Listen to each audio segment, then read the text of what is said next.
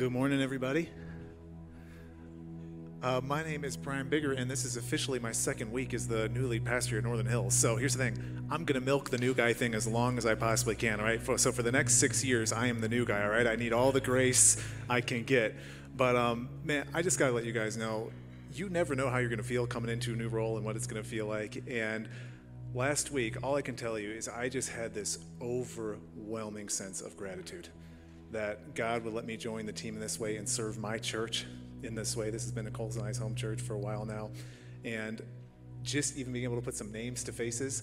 In this last week, I met some of you guys who were literally here at the founding of the church. You have stuck it out for some years. That is awesome.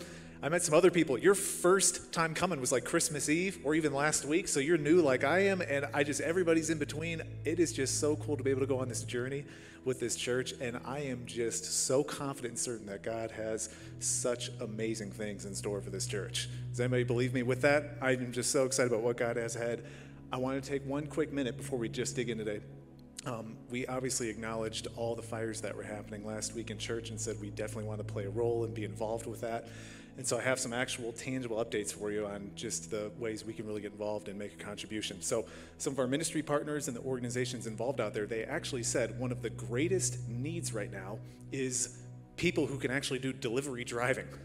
There's families who have no transportation. They can't even get the things they need, and they can't even get them where they need to get to. So they said, if you have anybody in church that has just maybe a window of time this week where they can even go out and help shop for supplies, and they can get them to the families that need them and the different ministries and organizations that are helping, that would make a huge, huge difference. So Northern Hills, we're going to be a church that gets our hands dirty, right? That's what God is calling us to. So I would love if you're somebody where you might be able to fit that in your schedule this week, you can find Spencer. He's our missions and outreach pastor. He'll be at the cafe right after the service. You can just talk to him, get some more information. His email is actually also on our website if you want to get more info on that. But I know not everybody can get involved in that way. And so for the next couple weeks, we have a Love Your Neighbor fund on the website. It's just a little line item you can give to. Everything that's given to that fund for the next couple of weeks, we're going to help to support the things that are needed to help those families get back on their feet. So if you can't give your time, you can definitely give your finances and be involved that way. You can find that on our website under Give, and you can do it through the app. So we definitely want to be involved helping those families. Does that sound good? Now, I got to ask a question real quick as we start digging in. Do you remember the last time you saw like your first real fight? Like a real combat in real life? None of that fake stuff on TV, like a real fight. I remember the first time I witnessed like a real I want to physically harm you fight in my life. I was in middle school, and I heard all this commotion during this passing period, screaming and yelling. And of course, as a 12-year-old boy, I had to go see what was going on. So I'm running over there, and it's two of my classmates just going at it. And of course, it was over a girl, which just added to all the drama and made it so much more interesting.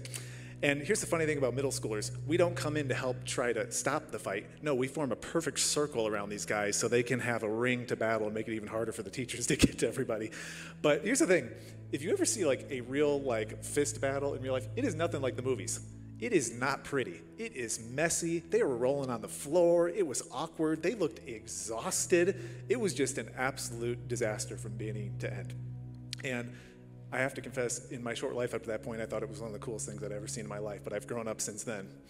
But I'm kind of using that to set up our conversation today, because last week, we kind of started this year with this challenge. And it was this question around, how bad do you want it? And it's really this challenge to ask, do you want to see God work powerfully in your life? Like, how bad do you want that? And we said, if that is something you really want, it is going to come at a price. There's a sacrifice involved.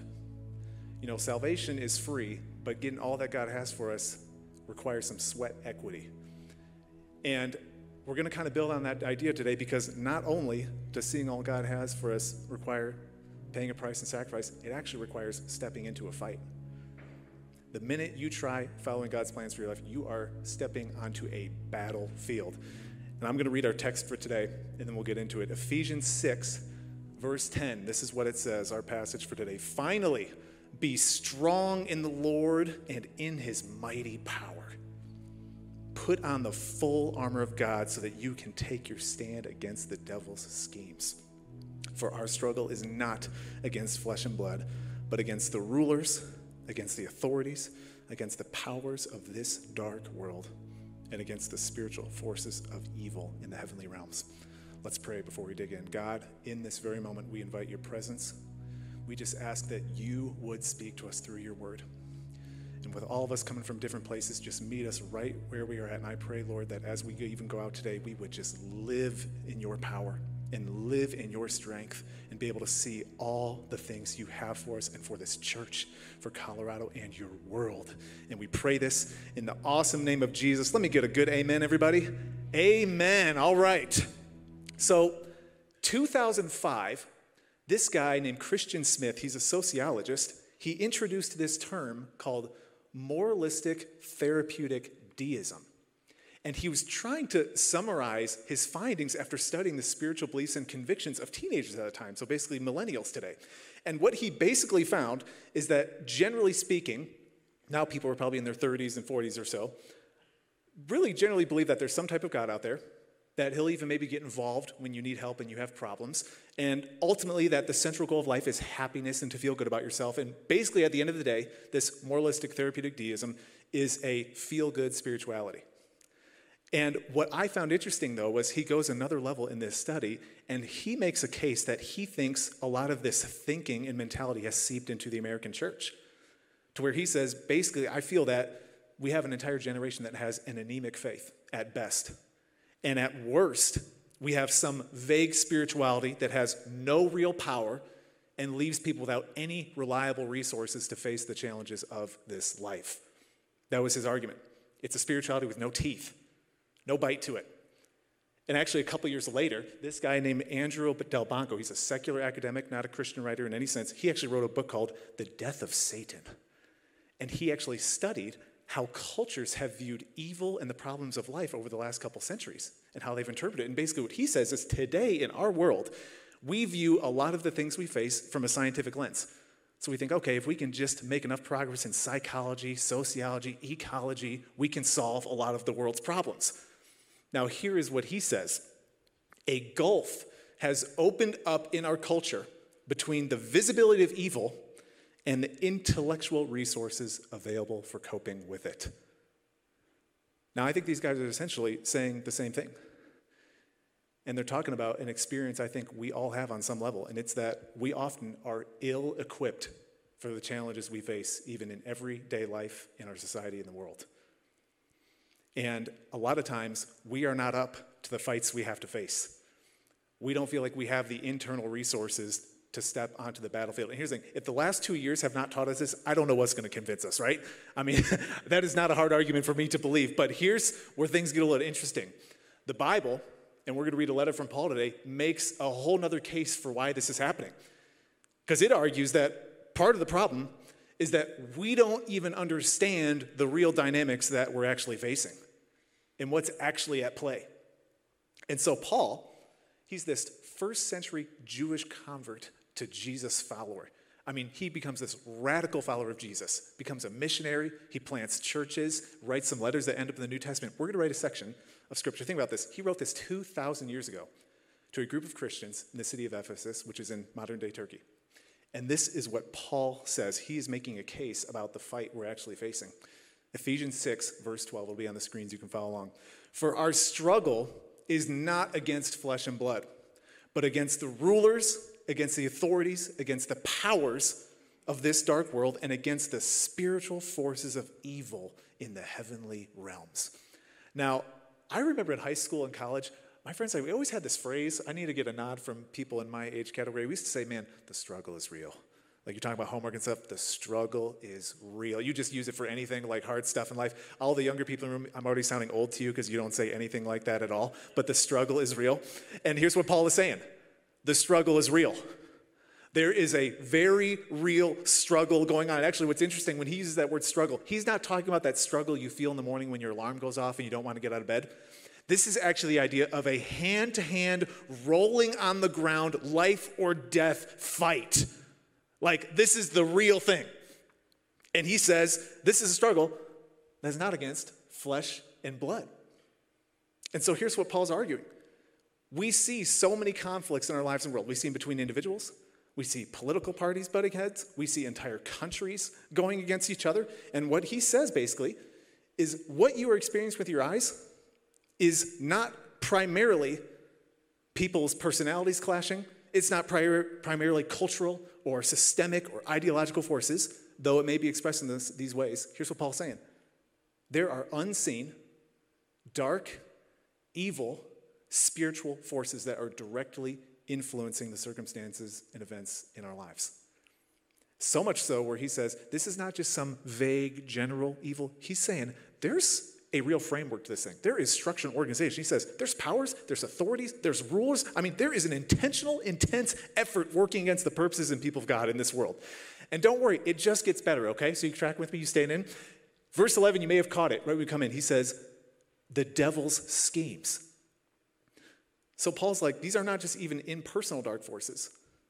There are real personalities that are involved in these things that are going, and one in particular. Now, here's the thing. I know some of you guys, you hear the word devil, and I know there's a million thoughts going through everybody's minds right now. And I'm not gonna lie, I have struggled. I'm like, I'm my second week into preaching. This is probably not the best thing to dig into on your second week going in, but hey, Paul's talking about it, so we gotta talk about it, right? It's right there, I can't avoid it.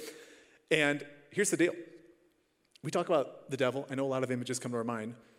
The actual understanding of that word is accuser. The slanderer, accuser, it is this person who is literally trying to tear down and destroy with different accusations, lies, and devious schemes.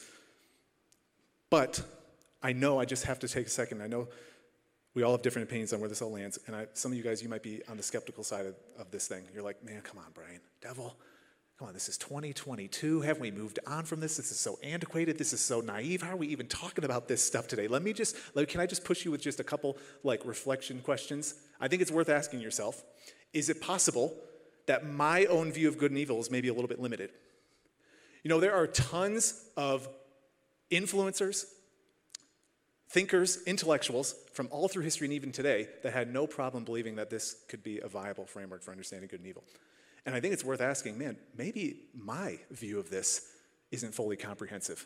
And I need to be open about some different perspectives. But also, honestly, we just got to ask, am I being too influenced by my own culture?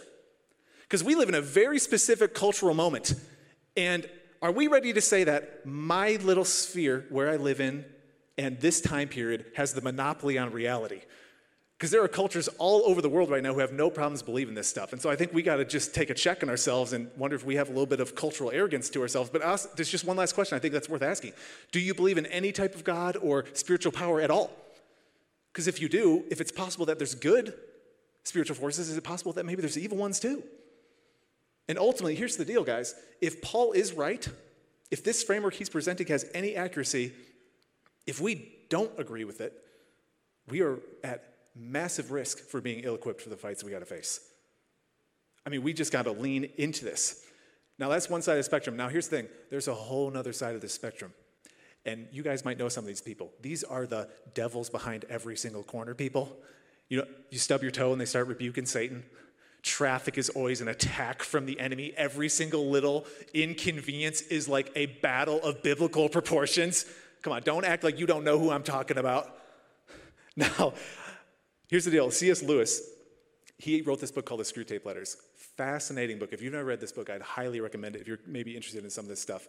He says this at the beginning of his book. He says, there are two equal and opposite errors into which our race can fall about the devils, demons, evil powers. One is to disbelieve in their existence. The other is to believe and to feel an excessive and unhealthy interest in them. They themselves, devils, are equally pleased by both errors. So here's the key, guys. A balanced, realistic, healthy view of our physical and spiritual reality that we're facing. That's the key right here. And actually, Peter was a co-worker of Paul's, and he wrote about this topic too. You can find this all through Scripture. Peter writes a letter, and he says this in 1 Peter 5, verse 8. He says, be alert and of sober mind.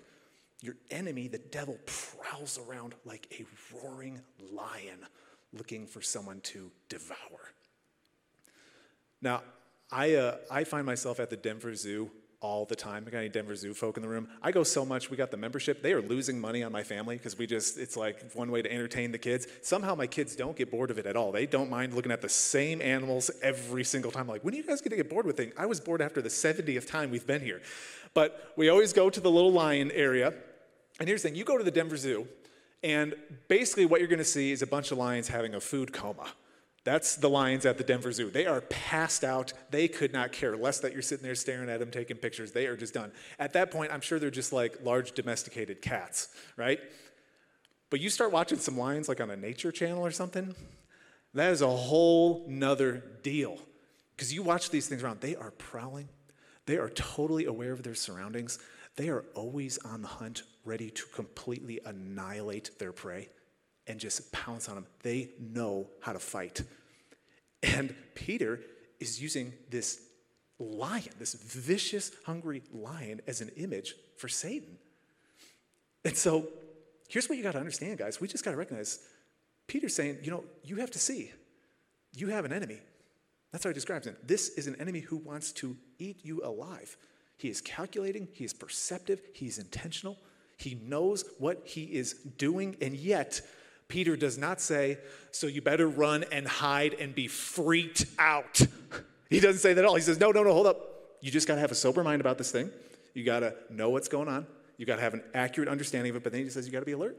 You got to be ready for a fight. So Northern Hills, this is just what I want us to understand today. You want to follow Jesus? You want to be serious about seeing God's work in your life? You need to be ready for war. You are in a battle. Whether you like it or not, you are on a battlefield right now. There is a fight going on. I don't know how else to say it. That's just the truth. But this is a war we are called to win. This is a fight you can win. And that's what I really want to spend the time emphasizing on. I just want to set the foundation, but this is what I want to dig into. Paul in Ephesians 6, verse 10. This is where we started our text study. He says, finally, be strong in the Lord and in his mighty power. So just like Peter, we don't run, we don't hide, we're not hunkering down until Jesus comes back. No, we got to stand up. We need some power, we need some strength. God has every single thing you need to stand up in the fight. But spiritual battles require spiritual resources. That's a pretty good line right there. You could write that one down. That's worth remembering, all right? Spiritual battles require spiritual resources. This is God's power. This is his strength. We don't have the necessary tools in and of ourselves, but God does. And actually, Paul wrote another letter during his ministry. This is just fascinating to me. In 2 Corinthians 10, verse 3, this is what Paul says. He says, for though we live in the world, we do not wage war as the world does. The weapons we fight with are not the weapons of the world. On the contrary, they have divine power to demolish strongholds. Now, you could probably just take a minute and start thinking of maybe some of the different tools and weapons we use in our culture to try and win the battles we face. You just think of how words can be weaponized. You think of like cancel culture. You can literally just destroy somebody by just saying something about them. You can slander them. It doesn't even have to be true. You ruin somebody's career. You tear people down. They're spreading lies and misinformation. You see some of these weapons that get utilized in the different battles. Honestly, there are just weapons of force too. You see intimidation, threats. Just real abuses of violence. But even just like really subtle, under the radar warfare, things that get manipulated. You see things like self-promotion being used as a weapon, even somebody's own personal influence and power. These are weapons that are waged against people and countries and cultures all the time. But here's the thing. Paul's saying these weapons look real powerful. They look like they're moving a lot, but it's like using a Nerf gun on the battlefield. These are not weapons that are really going to ultimately be that effective. He says, we've got weapons that demolish strongholds. Now, this is actually like a military term. You think of like a stronghold, this is where like an enemy base is. They have the resources, they're embedded in. This is a fortress that you cannot easily break down. And this is so interesting to me because Paul is basically making the argument that there are spiritual strongholds. We sometimes have them in our own individual lives. Sin patterns, it can express itself in addictions, things that we just cannot overcome. I think some of you guys know what I'm talking about. But he even, I think, alludes to the fact that there's strongholds sometimes in different geographical areas. Look around our country. There are certain areas in our country that have unique dynamics and struggles. There's entire countries that have strongholds, even over their entire nation. We could talk about this on so many different levels, but ultimately, there are dark forces that are looking to embed themselves in different parts of our lives in this culture. Strongholds. And yet Paul says the weapons that God gives us, actually have the power to completely demolish and break those down so we can take kingdom ground for Jesus. That is what Paul is saying. So here's the deal, guys. With the time we got left, what are the weapons we've got? How do we use them? How can you actually stand up and win the fights you have to face on a daily basis, which you will? And Paul actually outlines this in Ephesians 6. This is something worth reading throughout this week and get more familiar with. I'm going to start in verse 14. Here's what Paul says. Stand firm then with the belt of truth buckled around your waist, with the breastplate of righteousness in place, and with your feet fitted with the readiness that comes from the gospel of peace. In addition to all this, take up the shield of faith with which you can extinguish all the flaming arrows of the evil one. Take the helmet of salvation and the sword of the Spirit, which is the word of God. So we've got this arsenal that God gives us to fight with. And I'm just going to outline some of these pieces here because, again, I just think this is going to be super helpful. He starts by this belt of truth. Now, you got to ask, how is truth a weapon? You know, it can be kind of strange to think about. There's this man named Yuri Bezmenov. He was a Russian KGB defector who came to the United States and sought asylum here from a few decades ago. What's really fascinating about this guy is he started doing classes on all the Russian tactics that they were using against the United States. You can find these videos on YouTube. Absolutely fascinating to hear him talk about some of this stuff. But he talks about how so many times when we think of just the war between nations and everything, we think about like James Bond movies, right? Like all these spies running around and driving these fancy cars and having cool watches. He's like, it's actually almost none of that. He said the single biggest thing we would focus on in trying to undermine American culture in particular in this case was ideological subversion, psychological warfare. He said our goal was to change the perception of reality through misinformation and lies through the various media forms we had. This was even before social media. He said, if you can get enough people in a culture buying into different forms of lies and views of reality, he's like, you can literally just step back and watch them start to destroy themselves. Does this sound familiar to anybody right now with what's going on in our culture? Now, you just think about how powerful a lie really is. Imagine if you came up to me after the service today and I just went up to you and said, hey, you just got to know, I verified this, I looked into this, I'm your pastor, I love you. Your neighbor has been using all of your personal information for the last couple months. Like they've got your bank accounts, they've got your email. And some of you guys right now, you're like, I know exactly which neighbor that would be if that actually happened. I know exactly who that is. But imagine if I somehow just convinced you, like, they are using all your stuff. How would that start to influence your behavior over the next couple hours or days? I mean, it would completely change the way you operate in the world. It doesn't have to be true at all. You just have to believe it. That's all it takes. And it can start to undermine and destroy your entire life. But here's the deal. If lies are so destructive, how powerful then is truth? Does anybody feel like truth is just a rare commodity today? I just feel like to find somebody who's really seeking and trying to speak truth, it is honestly a hard thing to find. I really believe that. And yet, Jesus says this in John 17:17. He says, sanctify them by the truth. Your word is truth. And we talk about this idea of being sanctified. It is this process of growth and progression in the faith. And so Jesus is saying there is a constant process you need to be submitted to of sanctifying and growing in the truth, which is God's word. This is an ongoing process. We need to constantly be refining in our own minds and hearts what is actually true. And it is actually a weapon that can be wielded against the darkness, lies, and destruction in this world. Truth is a weapon. And we got to constantly be pressing into it. So that's truth. Paul adds another one here. He talks about this breastplate of righteousness as a weapon. Now, there's two sides to kind of this coin. All right, if we can nerd out on theology for a minute. So there's one side where we have a positional righteousness. This is what you get from God. When you put your faith in Jesus, you are fully righteous in his eyes. You cannot take it away. It cannot be added to. You are just righteous in God's eyes because of Jesus. But there's another layer to this. There's righteous living.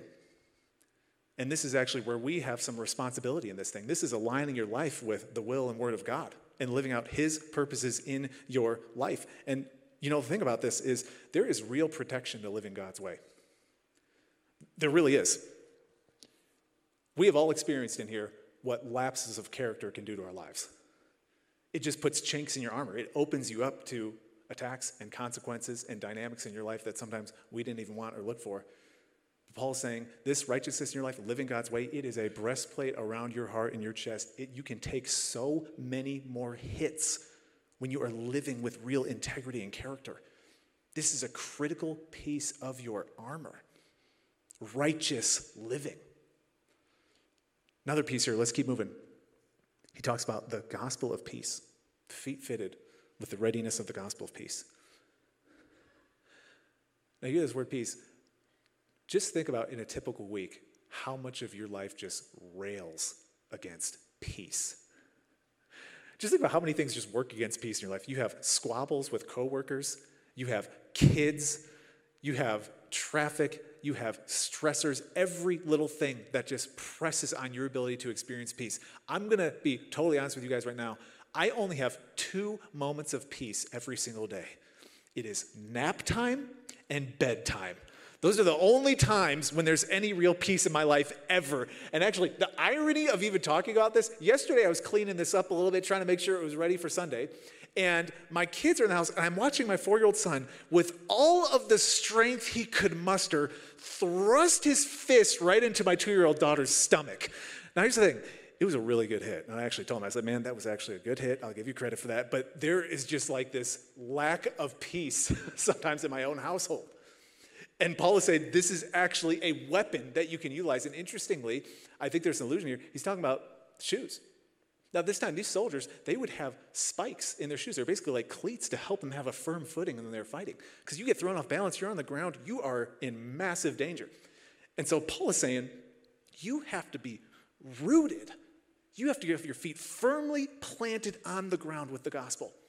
This is the only sure footing you can actually have in your life, because there are so many circumstances and dynamics and situations of people that are going to be throwing you off balance. And what you have in the gospel, what Jesus has done for you, what you can stand in him, the grace and the strength and the power, you will not be thrown off balance. You have to be rooted and fitted in this and stand on that firm foundation of the gospel. And it brings this overflowing sense of peace. Because no storm, no fight, no war is going to ultimately throw you off balance.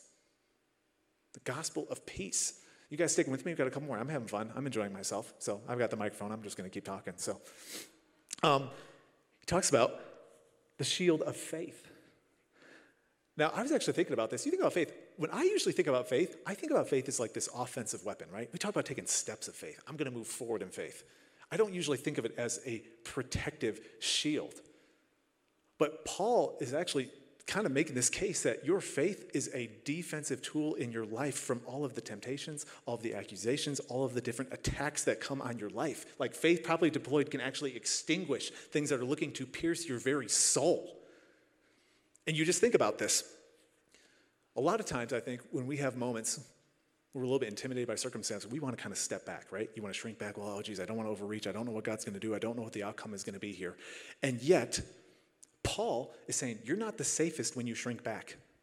You are actually most protected when you are taking bold steps of faith and you're stepping out into God's will and his power in your life. That is actually when the shield goes up and you can handle what you're up against. It's not stepping back in fear. It's stepping forward in faith. It's not just offensive. It is a protection on your life. It is a shield, the shield of faith. Now, I just want to keep going here so I can stick to this. Helmet of salvation. Helmet of salvation. I do not think this is an accident that Paul talks about this piece of equipment being around your head. Because I'm sure a lot of you guys are like me. There are just thoughts swirling around our minds every single moment of every day. There is so much stuff I just get anxiety about. I start freaking out about. I wasn't even supposed to drum today.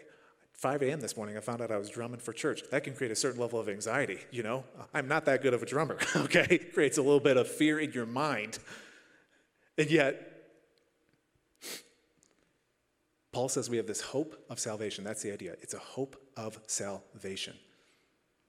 And he's saying when you truly understand the hope you truly have, that there is a plan to human history, that God has every single detail in play, and that ultimately you have something that cannot be taken away from you. The promise of salvation in Christ. That will bring stability to your mind. It will give you a level head. You can keep your head in any situation when you understand the hope you have in Jesus. And that is where you can focus your mind. It is a helmet around your mind, your hope of salvation. But let me go through this last piece here, this last piece of armor. The sword of the Spirit, which is the word of God. Doesn't that just sound awesome? I just like the sound of that. The sword of the Spirit. It sounds awesome. Now, we just have to have a moment here, guys. This is not some dry history book. This is even just like a nice little devotional tool for your morning to give you a little upper, all right? Paul says this is a sword. This is a weapon in your life. You can use this to cut down darkness in your own life and the world. Hebrews 4:12, the writer says, "For the word of God is alive and active, sharper than any double-edged sword. It penetrates even to dividing soul and spirit." This thing cuts through to the very soul. This is a dangerous weapon right here. You can do a lot of damage with this thing. You got to learn how to wield this. This is not very useful when it's sitting in its sheath all the time. In Northern Hills, we need to be a church that knows how to use this weapon really well. You got to be in this thing every single day. Reading it, wrestling with it, reflecting on it, letting it challenge your own life and pierce your own soul. And Paul says when you do that, you can actually use this thing in powerful ways to overcome evil and darkness in this world. It is a sword. Let's handle it well. And Paul ties this whole thing up. Some people argue that this is a weapon. Some people argue it's just a summary over. At the end of the day, it doesn't matter. He says, Ephesians 6:18, "And pray in the Spirit on all occasions with all kinds of prayer and request." Prayer. He says, at the end of the day, you got to understand you have a direct line to the ultimate 5-star general of mankind and the universe. And you can tap into that anytime you need it. He will provide the resources you need. He will give you whatever is required in the battle. And he is somebody you can pray to any moment through all this prayer. And we'll talk more about that next week. But Northern Hills, I've really been just wrestling through, this last week. Like, man, is this where, the thing we need to dig into and talk about? And I just felt this strong conviction, guys. We just got to recognize we are in a war. You got to be up for a fight. You got to be willing to step into this thing. And I think sometimes it's so tempting as Christians when things get hard, we think, well, geez, then maybe it's not God's will, and why isn't this working, and everything's falling apart. And actually, that may be the very confirmation that you're right in the middle of God's will when it gets the hardest. And we just got to summarize this whole thing. Ephesians 6:13, "Therefore put on the full armor of God so that when the day of evil comes, you may be able to stand your ground. And after you have done everything to stand." Northern Hills, I believe God is calling us to be a church that stands. We are not a church that retreats or shrinks back. We are called to be a church that takes a stand and fights the good fight of faith. I want us to take 2022 and press forward and take some kingdom ground this year. I want to push back darkness in our own lives, the things happening in our city, in our state, in this world, and I want us to see God move powerfully in our families, in this church, all around. I want to see him move forward and use us powerfully. In Colorado, guys, let's just be honest about this. This state is more and more becoming a battleground for the faith. It just is. And you know what? I've talked to so many people, and they just say, you know what, Brian?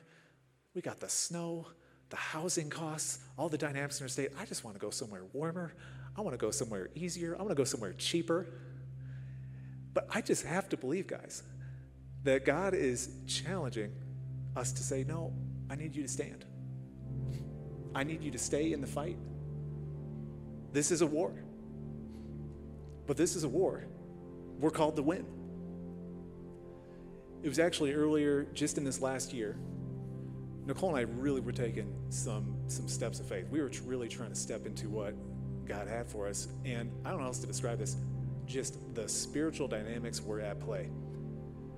And actually, my full confession, guys, I lean more on the side of I don't want to over-spiritualize stuff sometimes. I'm like, I don't want to just blame everything on the devil and demons and make this, this whole deal. But Nicole and I, we finally got to a moment where we were like, we just got to call a spade a spade.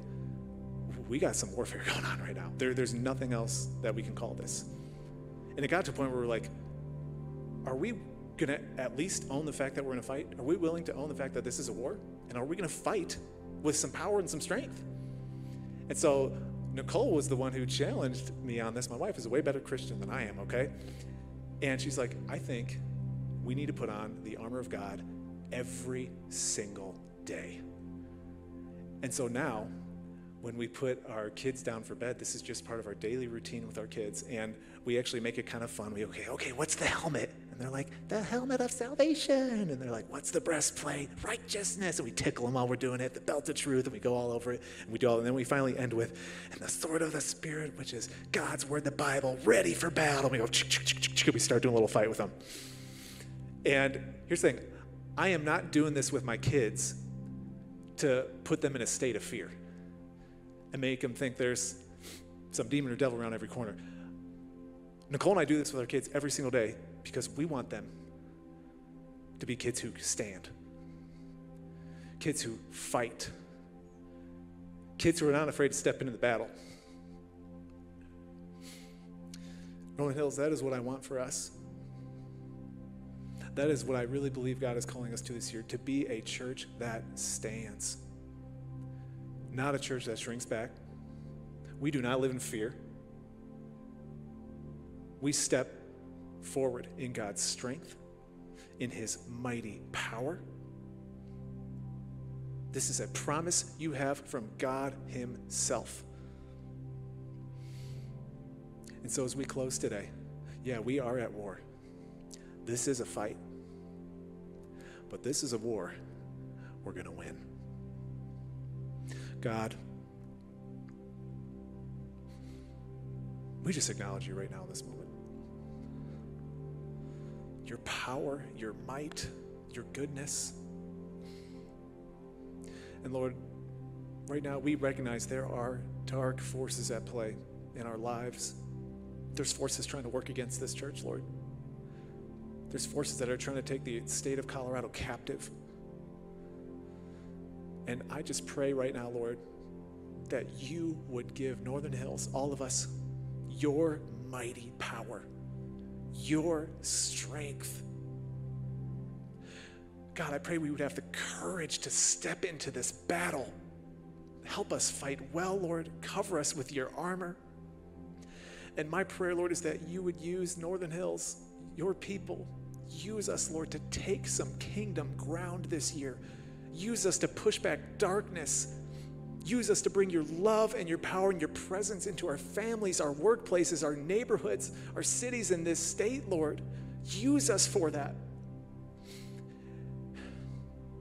And for anybody right now, Lord, who is just either exhausted or overwhelmed by the different battles they're facing right now, I pray that today you would just give them a fresh sense of your strength.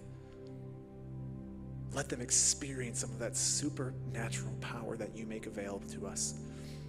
And ultimately, Lord, let us live in that amazing hope that this is a war that we are going to win with your help. We pray this in the amazing name of Jesus. Amen. Thanks for checking out this week's message. If you'd like to get involved here at Northern Hills, check out our website at inhills.org or download the Northern Hills app. We hope to see you again soon.